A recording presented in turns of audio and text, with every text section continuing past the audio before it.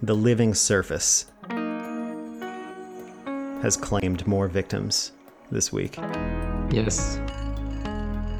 We've spent all this time talking about the surfaces and the differences in the organic materials, and I feel like we overlooked the fact that grass is in fact a living surface, that it's an entity that hungers and it must be fed. Yes, it's alive. It's alive.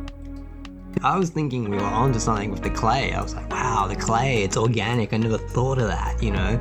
So earthy. But the grass, it's so vital. It cannot be tamed. It's subject to the weather conditions and it becomes slippery, and the curators can't control it. If players slip over and hurt themselves, it's not that they didn't prepare the surface well, it's that the surface itself is alive and has its own will, its own thinking, its own reaction to the environment. Yeah, right. Clay is just inert material, whereas the grass will grow. It does actually need to be fed and maintained, and it can get wild, and the environment affects it in different ways, unexpected ways.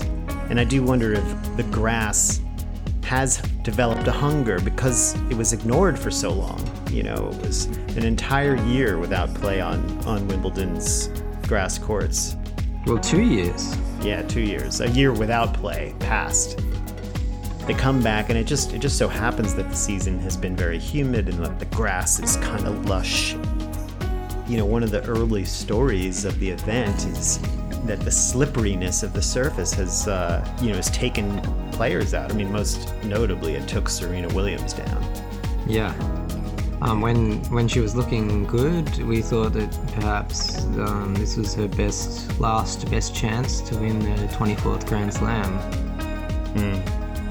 Really such a high-profile victim, and it almost saved another high-profile player, Roger Federer, I think.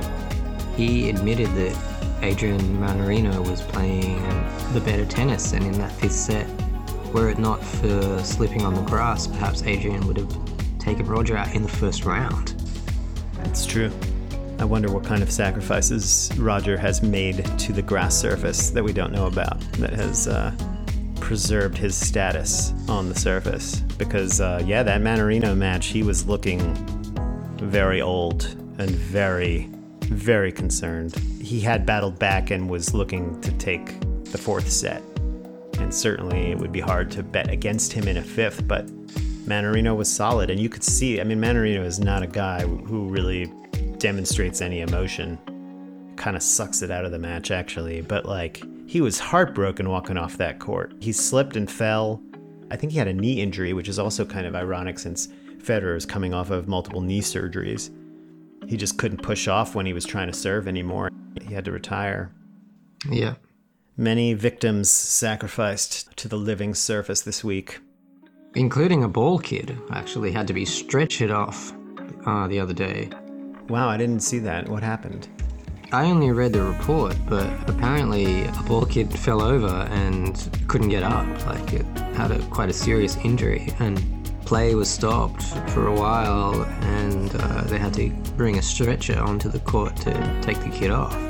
So, sounds like a serious knee injury or ankle or something like that. The hunger of the court, is perhaps a little bit indiscriminate. It also claimed the contents of Ons Jabeur's stomach. I couldn't believe when I saw this flood of yellow. She went to the back of the court in that third set when she was serving for the match. Yeah, I think it was prior to her serving with match point, actually, and it was really startling. It was interesting, Matt, because you had texted me. You actually told me twice that I should watch that match. Oh, it was such a good match. I was like, Matt, you don't have to tell me twice, all right? I'm on it. But yeah, so Ons Jabeur, it was in a way, I think because you had told me about the match and I was really excited to watch it, in a way it wasn't fully living up to the hype in my mind, because Jabeur kind of ran away with the third set. She just started to take over the match and was dominating. But the vomit, Matt. I mean, it was really interesting, the emotional impact it had on me to see her react like that under that kind of stressful circumstance. I'm sitting on the couch very calmly, early day, like maybe having a cup of coffee, and all of a sudden I'm like, oh, I can tangibly sense how Onstjabeur is feeling inside right now. I also got afraid. I was like, what if she blows it from that position? I suppose players are often dealing with really intense nerves like that, and throwing up is not an uncommon response to extreme stress. But it was really startling to see. Yeah, it didn't seem like she was that nervous. She was playing really well. As you said, she was running away with that third set, just playing some really, you know how she plays. She hits like an attacking backhand, and she comes to net, and she played that drop shot so beautifully, and you need to hold your nerve to hit a good drop shot. I don't know, the physicality of the effort, because she had that vomit, and she was fine after that, and when she won the match, she gave a good interview and everything. It didn't seem to really affect her. It was just like this physical thing that she needed to get out of her onto the living surface, which is such a great surface to vomit on. If it was hard court, you would see the vomit, but the grass just ate it up. Yeah, the grass just accepted it as a substitute for the blood and souls that it was about to consume. I mean, taking Garbiñe Muguruza, who is a Wimbledon champion, that was a hefty meal for the living surface. And in the end, at the end of this tournament, the grass is going to eat a lot of hefty meals. There'll only be one player standing. Yeah, I mean, it's 127 players per side, so that's 254 men and women.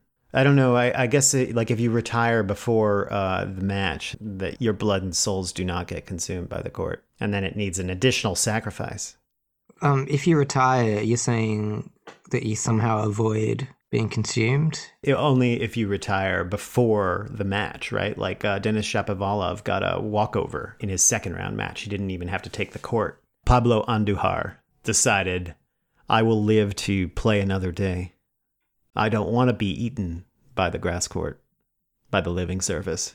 So he just opted out of the whole thing, and I think that's why we're getting these additional sacrifices.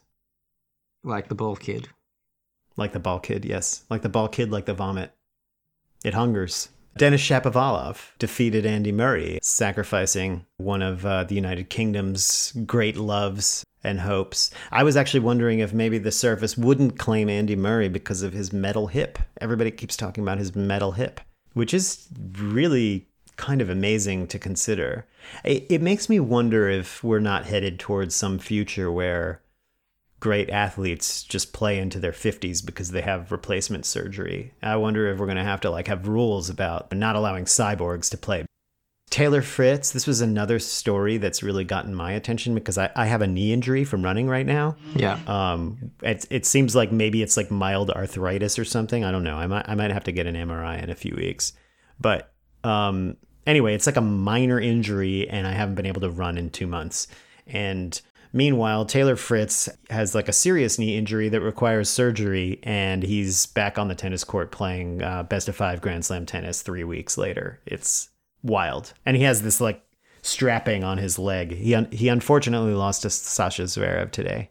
The court consumed his remaining viable limbs, but yeah, very impressive, and very impressed with Andy Murray, even though I don't always really love watching him play. I've never really taken to Andy Murray. I like his late career act and just his dedication and his willingness to play. I think it's cool, and to do it after coming back from hip replacement surgery is just incredible. Yeah, and the crowd loves it. You said Andy Murray from the United Kingdom, which is technically true, but of course he's from Scotland, and the Scots were playing in the Euro Soccer League, the European Championships, and he says that he's supporting England because Scotland have been eliminated.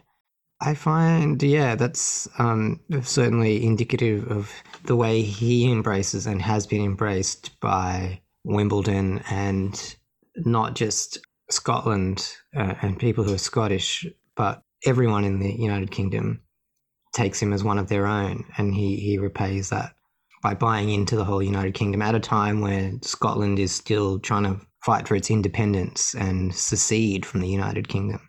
Yeah, do we know how Andy Murray feels about that politically? Because he does seem to be like, fairly left of center. Like, and I actually don't know if the secessionists tend to fall along those lines. I don't know what he feels about Scottish independence. I'd be surprised if he wasn't pro-Scottish independence. I don't see him as a royalist.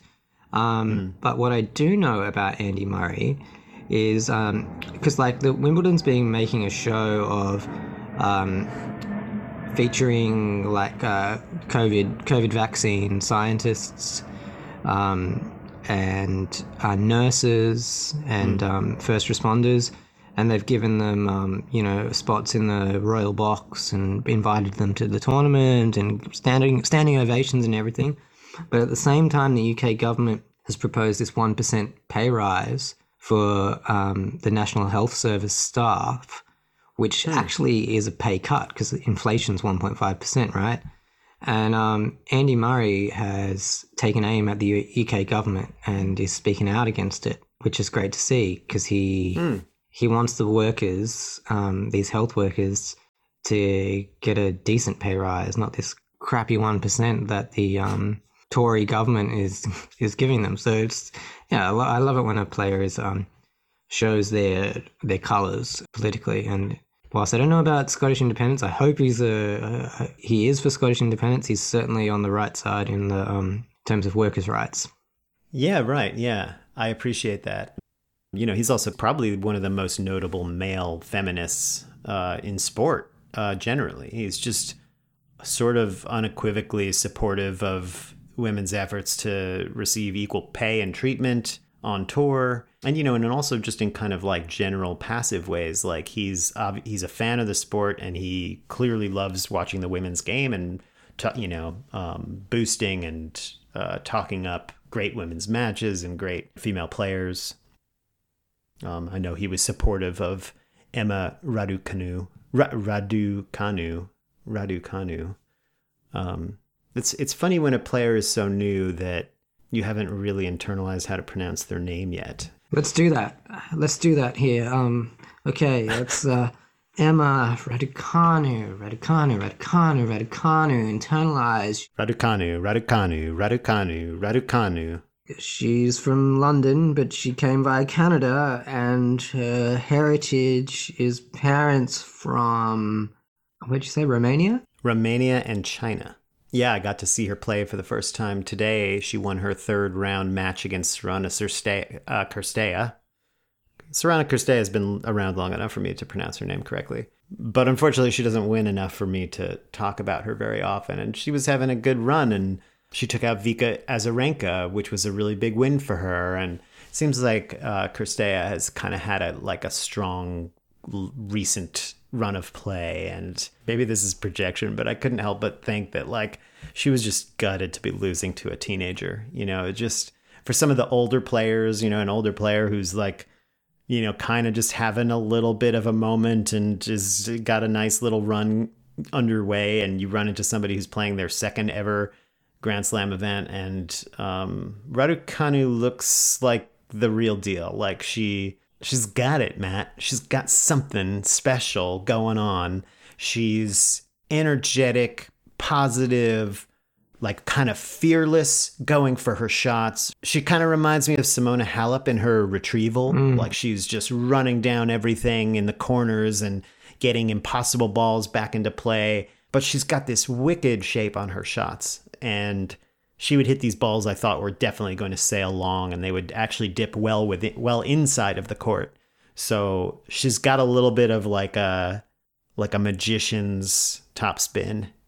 Very excited about her run, and she's coming up against Ayla Tomljanovic from Australia, who's also kind of a journey person on tour. Yeah, I would say. But very much a winnable match for Raducanu, and she's the last Brit standing in singles. Dan Evans went out to young American hopeful Seb Korda, which was a pretty exciting match. I enjoyed watching that one. He looks like the real deal, doesn't he, Seb Corda? Very much so. Had you watched him previously? I'd seen a little bit of him, but he just seemed so mature in the way he's been playing this tournament. So assured. I mean, he's only, what, is he 18? He turns 21 during his next match, so... Okay, well, he looks like the fully formed, self-assured.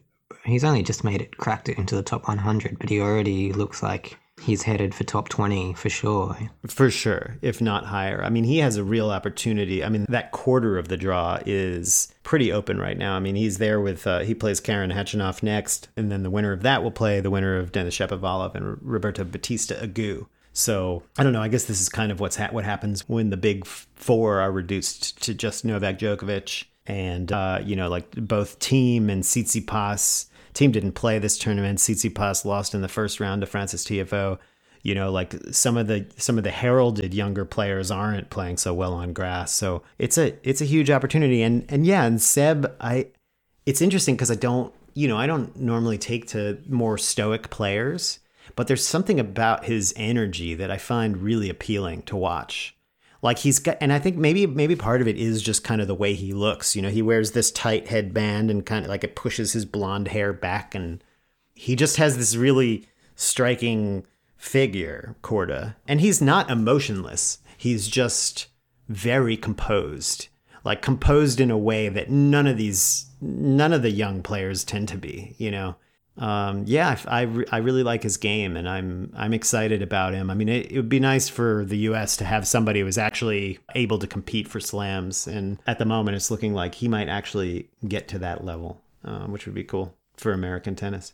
Yeah, he's the one, right? Him and maybe Coco Gauff on the women's side are the next generation of potential U.S. number one Grand Slam champion hopefuls. Yep, for sure. Yeah, I mean the U.S. has certainly had its share of riches on the women's side. Speaking of which, like Sofia Kenin lost in the second round and looked terrible. Bianca Andreescu got beaten pretty handily in the first round by Alizé Cornet. It's just so interesting how this keeps happening on the women's side. Like recent winners seem to really have a hard time following it up. I mean, Andreescu had a ton of injuries and was out of the game for a long time, and it's starting to become concerning for me as somebody who's a big fan of her game, that she's just not able to kind of get any kind of rhythm, that she's losing to unseeded players early in slams. And similarly with Kenin, I loved watching Kenin win that Australian Open title. She's my dreams come true girl. And she made that run at the French, and now it's unclear what's going on with her. It's really kind of sad and unfortunate. Does she have emotional stuff going on? Yeah. Do you think, like, 'cause she seems like someone who wears their heart on their sleeve and that kind of thing? She had some stuff with her. She broke up with her dad. Yeah, breaking up with your dad is that's a difficult thing to do. Her dad was her coach, and obviously was working with her throughout her childhood. Was always there. Her dad also seems like a complete basket case. Like he's almost like the caricature of like a neurotic Russian Jew from New York. I mean, it was hilarious to watch him in her box, but you could also see like his anxiety was so intense. I imagine it's pretty hard for a young woman who's like coming into adulthood and, realizing her own potential. So it's, who knows how much that's affecting her emotional state. Oh, one thing we should talk about is that Kerber versus Sorribes Tormo match. Sarah Sorribes Tormo, SST, as I like to call her. I remember you bringing her up for the first time. You said that she's the name struck you. You said it sounded like some kind of it sounds like a storm or an event or like a meteorological event. Interesting. I didn't say that, but it sounds like something I would say. And now that I'm looking at her name, I can kind of see the resemblance. I think that when I brought up Sorribes Tormo, or when she caught my attention for the first time, was when she played Bianca Andreescu at Miami. She's just this utterly ferocious hellcat of a player. I mean, she's just totally dogged. And her idol is actually David Ferrer from Spain. She got to meet him when she was really young, and Ferrer was known for just like unmatched work ethic and like punching way above his weight. And that's kind of how Sorribes Tormo feels. Like she feels like a female David Ferrer, down to like this guttural grunting sound that's like really upsetting to watch. So just based on audio alone, like Kerber Sorribes Tormo was not something I was like super keen to watch, but I put it on and it was just immediately captivating. You know, and it is the sort of match that the commentators couldn't help but commentate on how incredible the level was basically after every other point. They were just continually in these like cat and mouse back and forth rallies, pushing each other around the court, all kinds of diversity of play and expression, and, you know, big swings in the match in terms of like, you know, somebody up a break and fighting back. And like it was almost like too intense of a match. Like it didn't seem like there were no dips. Like they were just first ball to last engaged in battle. And Sorribes Tormo came up a bit short in the end. Yeah, that was a fun one to watch, and it was sort of a reminder that Sorribes Tormo is a really high quality player. And, you know, I saw her playing well on hard court, thought she would be a great clay courter because of the way she scrambles and retrieves, but here she is on grass. This match felt like a clay court match, like the grind of it, but it wasn't. Really something to behold. I think it was the longest women's match of the tournament as well. Yeah, it was a good one.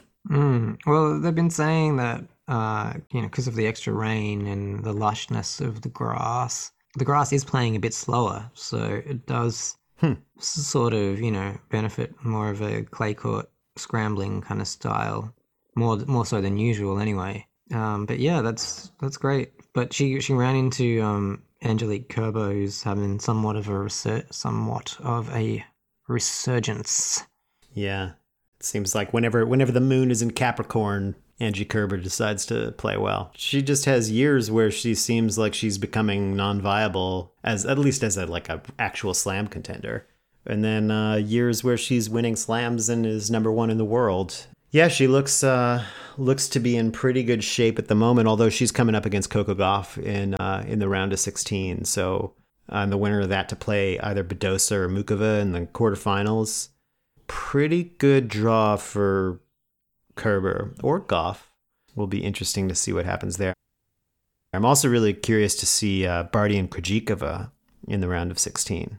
Krejcikova once again flying under the radar, just coming in off of a slam victory. Yeah, I was interested to see how she'd back up after winning the French Open, and I was pleasantly surprised to see her win a third round match yesterday. Her doubles partner. Oh, yeah. So Barty's playing both of them. She just beat Siniakova. That's true. Yeah, I watched some of that match today. It was straight sets, but Siniakova put up a fight, right? Yeah, she put up a fight in the second set. Like she was down 2 breaks. And in fact, on the ESPN coverage, Brad Gilbert had this whole thing about like once Siniakova was broken for the second time, Brad Gilbert was like, "Chrissy, that's a trunk slammer." And Chris Evert is like, "I don't know what the hell you're talking about, BG." and he had to explain like, well, you get down a set and 2 breaks, it's basically like put your bags in the trunk of the car and slam it and hit the road, So of course Siniakova then fights her way back to level. Like she got both breaks back, had it even, but couldn't hold serve in the end, and Barty was just a bit too good, but. Yeah, Siniakova's one of my under the radar, deep cut favorites. She shows a lot of emotion, and she's taken down seeds at slams before and had big runs. More on clay, I think, than on grass. Yeah, I think she just reached the 4th round at Roland Garros and looked the singles player more likely out of that doubles pairing with her and Krejcikova to do something. But of course it was Krejcikova who came from nowhere to win the French Open and now has made the 4th round, so really establishing herself as a singles player now. And can she could beat Barty, but Barty's also looking good and has to be the favorite now with Halep, no Venus Williams. No Serena Williams, sorry. No Venus Williams either, but we didn't expect her to do anything really. Yeah, I don't see why Barty can't win the Wimbledon for the first time. Yeah, she's always been kind of known to favor the grass, and she just looks too solid right now. Like, for all this talk about the women who seem to struggle with consistency, I mean, this is true of Kerber, this is true of Muguruza, who had a great start to her year and seemed like she was rounding into form, and then got taken down in this tournament. Like Barty is sort of the consistent figure right now. She's the one who seems most reliable, and yet she's only won the one slam, and she has had some disappointing losses deep in slams. So she's still pretty far from a sure thing. I just feel like she's the type of player who's she's not going to get beaten in the first week by a scrub. Not that there are very many scrubs out there, but early in the tournament, the number one seed is likely to face some qualifiers, or she's not as likely to get pushed in those kinds of environments. But I think she's got a very good chance of taking down Krejcikova, Raducanu, or Tomljanovic in the quarters. That seems like a favorable matchup for her, favorable draw. And then, I think either Kerber or Goff in the semis. So then it starts to get tricky. Then you start to run into players who definitely have the capacity to take her down. And the women's draw is fascinating, actually. It's really just good, interesting draws, like good opportunities for players to break through. I think that's one of the reasons this Wimbledon's been such a pleasure. Well, that's the top half of the draw, and I really wouldn't count Krejcikova out. I reckon that's like a fascinating matchup, her and Barty. But what about the bottom half of the draw? Are you across that? You seem to be very across the potential matchups. Yeah, I'm looking at the tennisabstract.com beta website for my draws, and it lays them out very nicely for me while also giving the statistical probabilities. And so I think that's why I was thinking that Ash Barty probably is going to roll Krejcikova, because it favors her 89 to 11%. That seems a little high. I mean, Krejcikova just coming off the French Open victory. Seems a little high, yeah. I think the thing is about their model is that it very much considers court like surface history. And I think Krejcikova has basically no history on grass to speak of at all. Yeah. I think she won one tour match on grass before this year. So, but we're also just talking about players who are emerging. I mean, it's the same thing for Raducanu. I'm pretty sure that this model would not have given her good odds to win anything. And it still has her with a 0% chance of winning, which, it's just a model. It's a guess. It's based on what information's available. So anyway, the bottom half of the draw, it feels a bit more open, right? Like Sabalenka is the top seed, and she has always stumbled in, late in slams. I don't think she's ever been past a fourth round. She's got Rybakina next, which feels winnable, but it's Sabalenka, so we don't know. The big matchup to watch is Swiatek and Jabeur in the round of 16. Swiatek's also this player who kind of down talks herself on grass, even though she won Junior Wimbledon.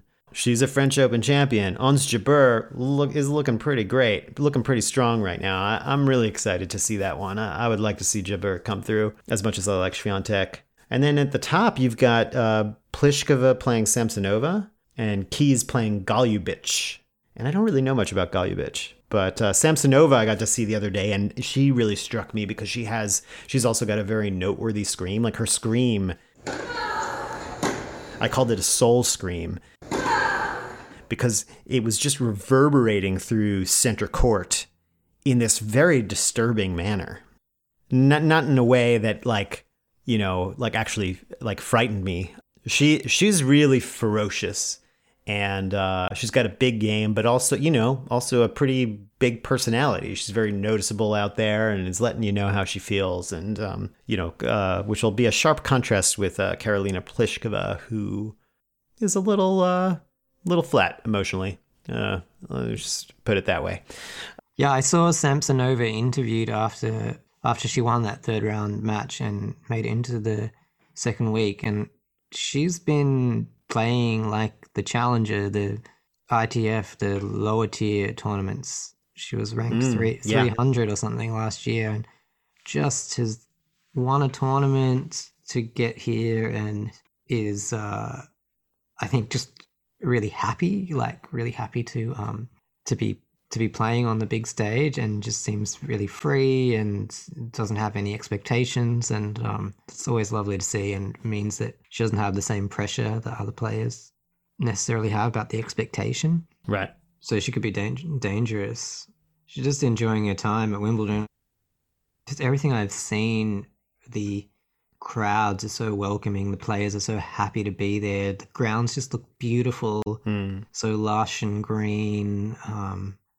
I really think it must be the prettiest tournament of all the 4 Grand Slams. Yeah, I suspect that in person it must be pretty glorious, especially in the first week before the living surface gets battered and bruised by all of the play. But yeah, the grounds look really lush. And, they were talking, they had a little piece on ESPN today where they were showing the Wimbledon Village, which is where a lot of the players normally stay. It's kind of like in the town. And that just looks super charming and inviting. And I feel a little reticent to try to go to Wimbledon because it just feels like such an effort. I'm not going to wait in the queue. I refuse to do that. I would like to buy a ticket and then go to the event. I will not fucking camp overnight to see Wimbledon. I think that's a ridiculous thing to ask. Well, you can't just buy a ticket. You have to. Well, it's complicated. There's a lot. So they have a lottery. Basically, you have to enter the lottery for multiple years before you'll have the right to buy tickets directly. And then when you do that, you only get to go to one day. It's not like other events where, the US Open's coming up and I'm planning on attending. I've booked my Airbnb. I'm going to be in Flushing. I'm ready to go. And there's going to be an on sale in July. And then when the sale happens, I'll go buy tickets. And grounds passes are not hard to get. And furthermore, if somebody all of the tickets are now handled through they can only be resold through the same venue, through Ticketmaster or whatever. And so you can't get scalp tickets. You can buy tickets that other people are giving up that they don't want, but they can't inflate the prices. And I had this experience last time I went to the US Open where I was hanging around the city for the second week and I thought oh, there's a good quarterfinal matchup. Let me see if I can get a ticket. And then I just got a ticket and went. Wimbledon is not like that. It is a pain in the ass. Yeah.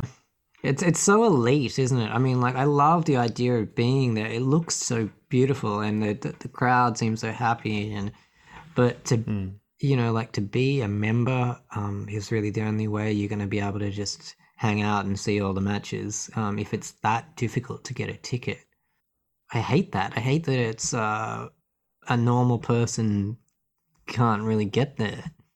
Yeah, I mean, I think normal people do. I mean, this is the thing about the queue, is that the queue is the great equalizer in a way, but I also think it's dramatically unfair because it asks people sacrifice immense amounts of time and comfort in order to attend. So the idea that the queue is actually making access to Wimbledon more democratic is kind of bullshit too. But it's, there's a supply and demand problem too. It's a smaller grounds than the other slams at the moment. I think the French is pretty small too, but they've been expanding. And Wimbledon has all these expansion plans, and I think they're kind of they're realizing they have to normalize a bit this year because of COVID. They did actually have some kind of regular-ish sale of tickets, and they didn't have the queue. But apparently that's all coming back next year. So I don't know. I need to research it more. It's the only slam I haven't been to. I certainly would love to go. It's just a question of how to make it happen. Yeah, I would like to go too, but it seems a long way off with COVID at the moment. Being able to travel. Yeah. I love these little things that happen when if you're watching television and you're watching one of those feeds where there's not an ad break because it's like a court that no one's really watching, and you hear a snippet of conversation of just a couple of workers doing their job. I heard this guy say, "Do you want to do the towels?" And then the response was, "Someone's coming to do the towels. Do you want to do the chairs?" And that's all I heard. It was a conversation about two people doing their jobs, like moving chairs and towels around. That was a nice moment for me because it brought it back to something very real and distinct from the pomp and circumstance of the royal box. Yeah, I like that. I like how you remember to shift your attention away from all the celebrity and the elite athletes, and right at Wimbledon you've got the royal box. Yeah, there was a time at the Australian Open a few years ago where I was like mostly attending by myself, and to occupy myself I basically started a little Instagram series. And at some point I've gotten self-conscious about posting photographs of live tennis matches because it just feels like nobody cares and it's very repetitive and not interesting to people who weren't there. Yeah. So I was like looking around the grounds for things to photograph that were not the tennis. So like here's a broom attached to the side of a door. Here's a leaking water faucet. Just trying to find it's like an angle on something else. Because also the experience of tennis for me is like it's forever changed from going to the slams, like from actually attending and being on the grounds and like feeling the atmosphere and being around other people who are engaged with the tennis and just the whole breadth of tennis and the sort of the festival nature. There are no towel kids now because apparently COVID spreads very dramatically through sweaty towels. So the athletes are still retrieving their own towels. I know Alex really likes that the athletes retrieve their own towels, but I hope that the towel boys and girls are returned to duty at some point. There's something I enjoy about watching them go about their business and their interactions with the players and how they frantically try to dry the court when things are getting a little bit wet. Yeah.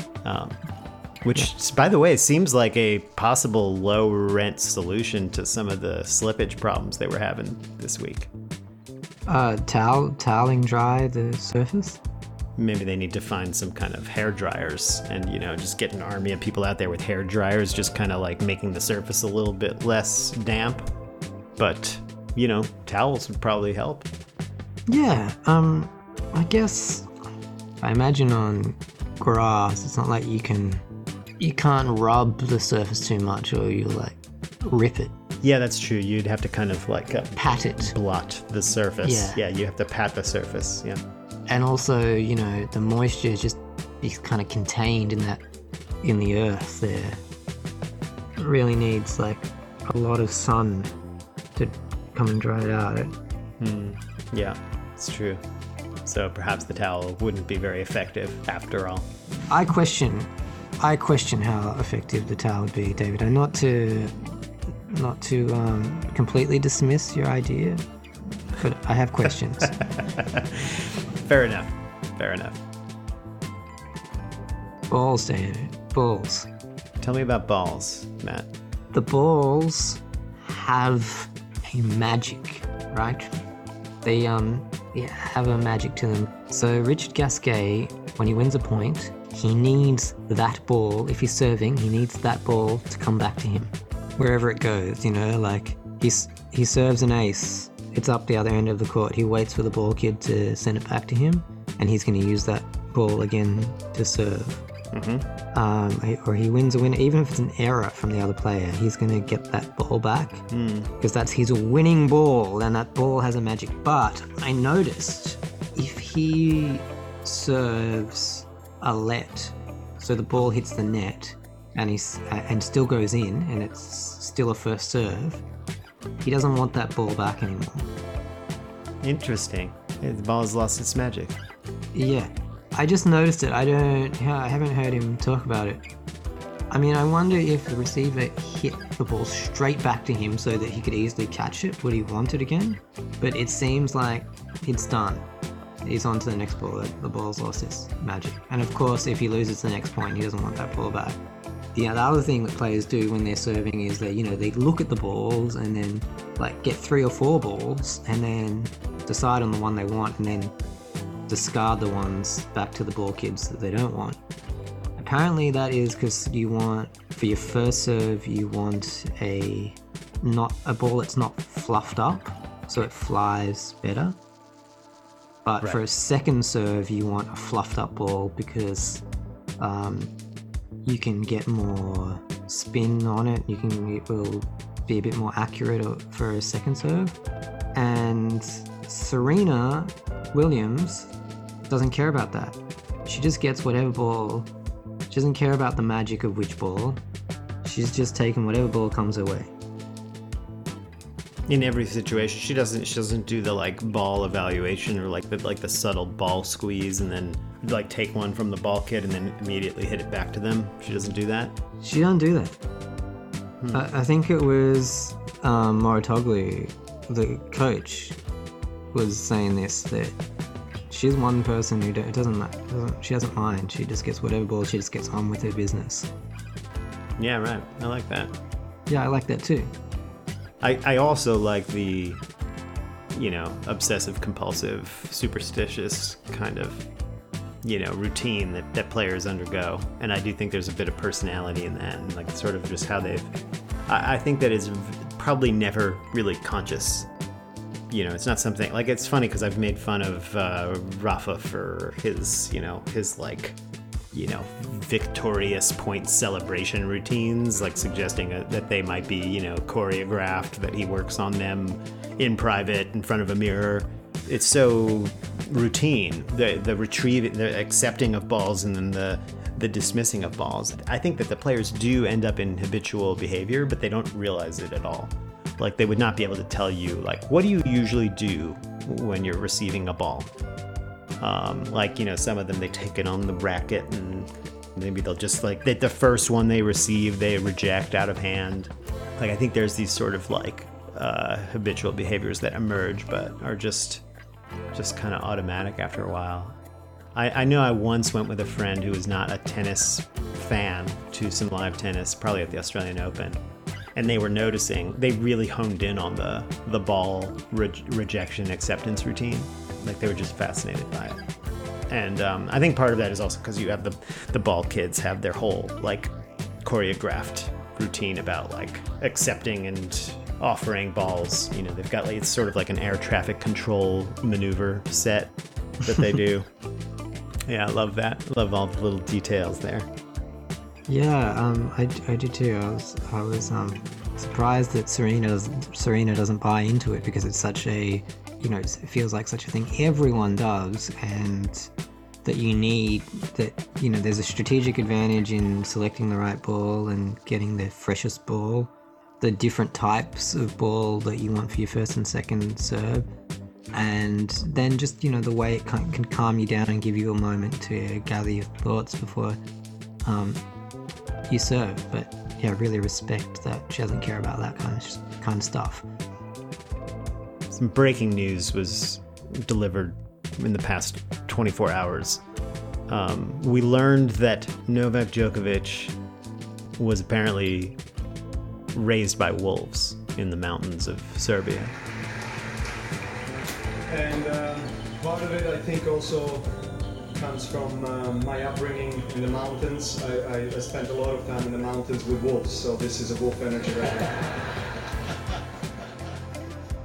From this experience of growing up amongst wild packs of hungry wolves, Novak has instilled within himself a what he calls a wolf energy that allows him to kind of work his way through these difficult matches with a ferocity and a hunger that is unmatched by his opponents. What do you think about that, Matt? He really was in the mountains with wolves. Kind of scared by them, but also kind of intrigued and interested. Yeah, they apparently like left an imprint upon him as a child. But what's curious to me is that this has never really like been discussed before. Like it does sort of seem like a post hoc, like retrospective fantasy that he's concocted. And that's all well and good, like the idea that, he has an affinity with a species of animal that, from which he can derive all of this power and energy. What is wolf energy? Well, I like to think about wolves as my kind of spiritual nature guide, so to say.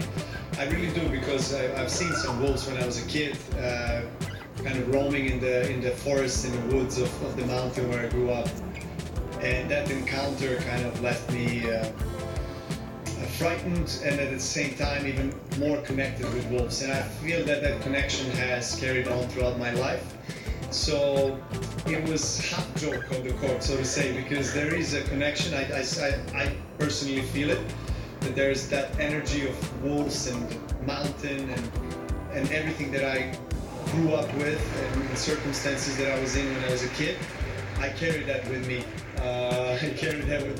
So, and that helps me. I think that helps me find that energy when I need it. You know, that dynamic energy. Sometimes it just turns into a roar or an outburst, but most of the times it's a useful energy. You know, I really like it. I was starting to think, like, what are the energies? What are the similar energies, or like spirit animals of other great players? I think it's something to potentially dig into there. You know, I think the divine, the forces of nature in life, you know, it's an actual real thing. You were talking about the moon, the phases of the moon recently. You said the moon's no longer in Capricorn. I think we were in Mercury was in retrograde, but that's not anymore. That was supposed to be a bad time for everyone, but now things are back to being okay. And at Roland Garros, Barbara Krejcikova was hitting a lot of moon balls, right? Yes. And the ball was going up, you know, closer to the moon and closer to Yana Novotná in heaven and closer to her winning the match. And she did, because of the moon and the divine and the influence of the ghost of Novotná. Krejcikova's spirit animal is a human being named Yana Novotná, and she connects to Yana via the moon balls that she hits during a match, which just disrupt play. I love it.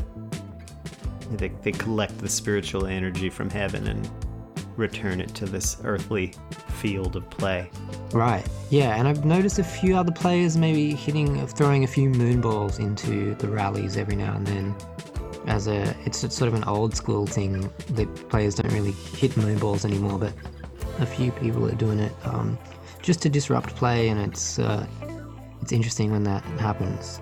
But getting back to spirit animals, Yes. I wonder what other animals are associated with players.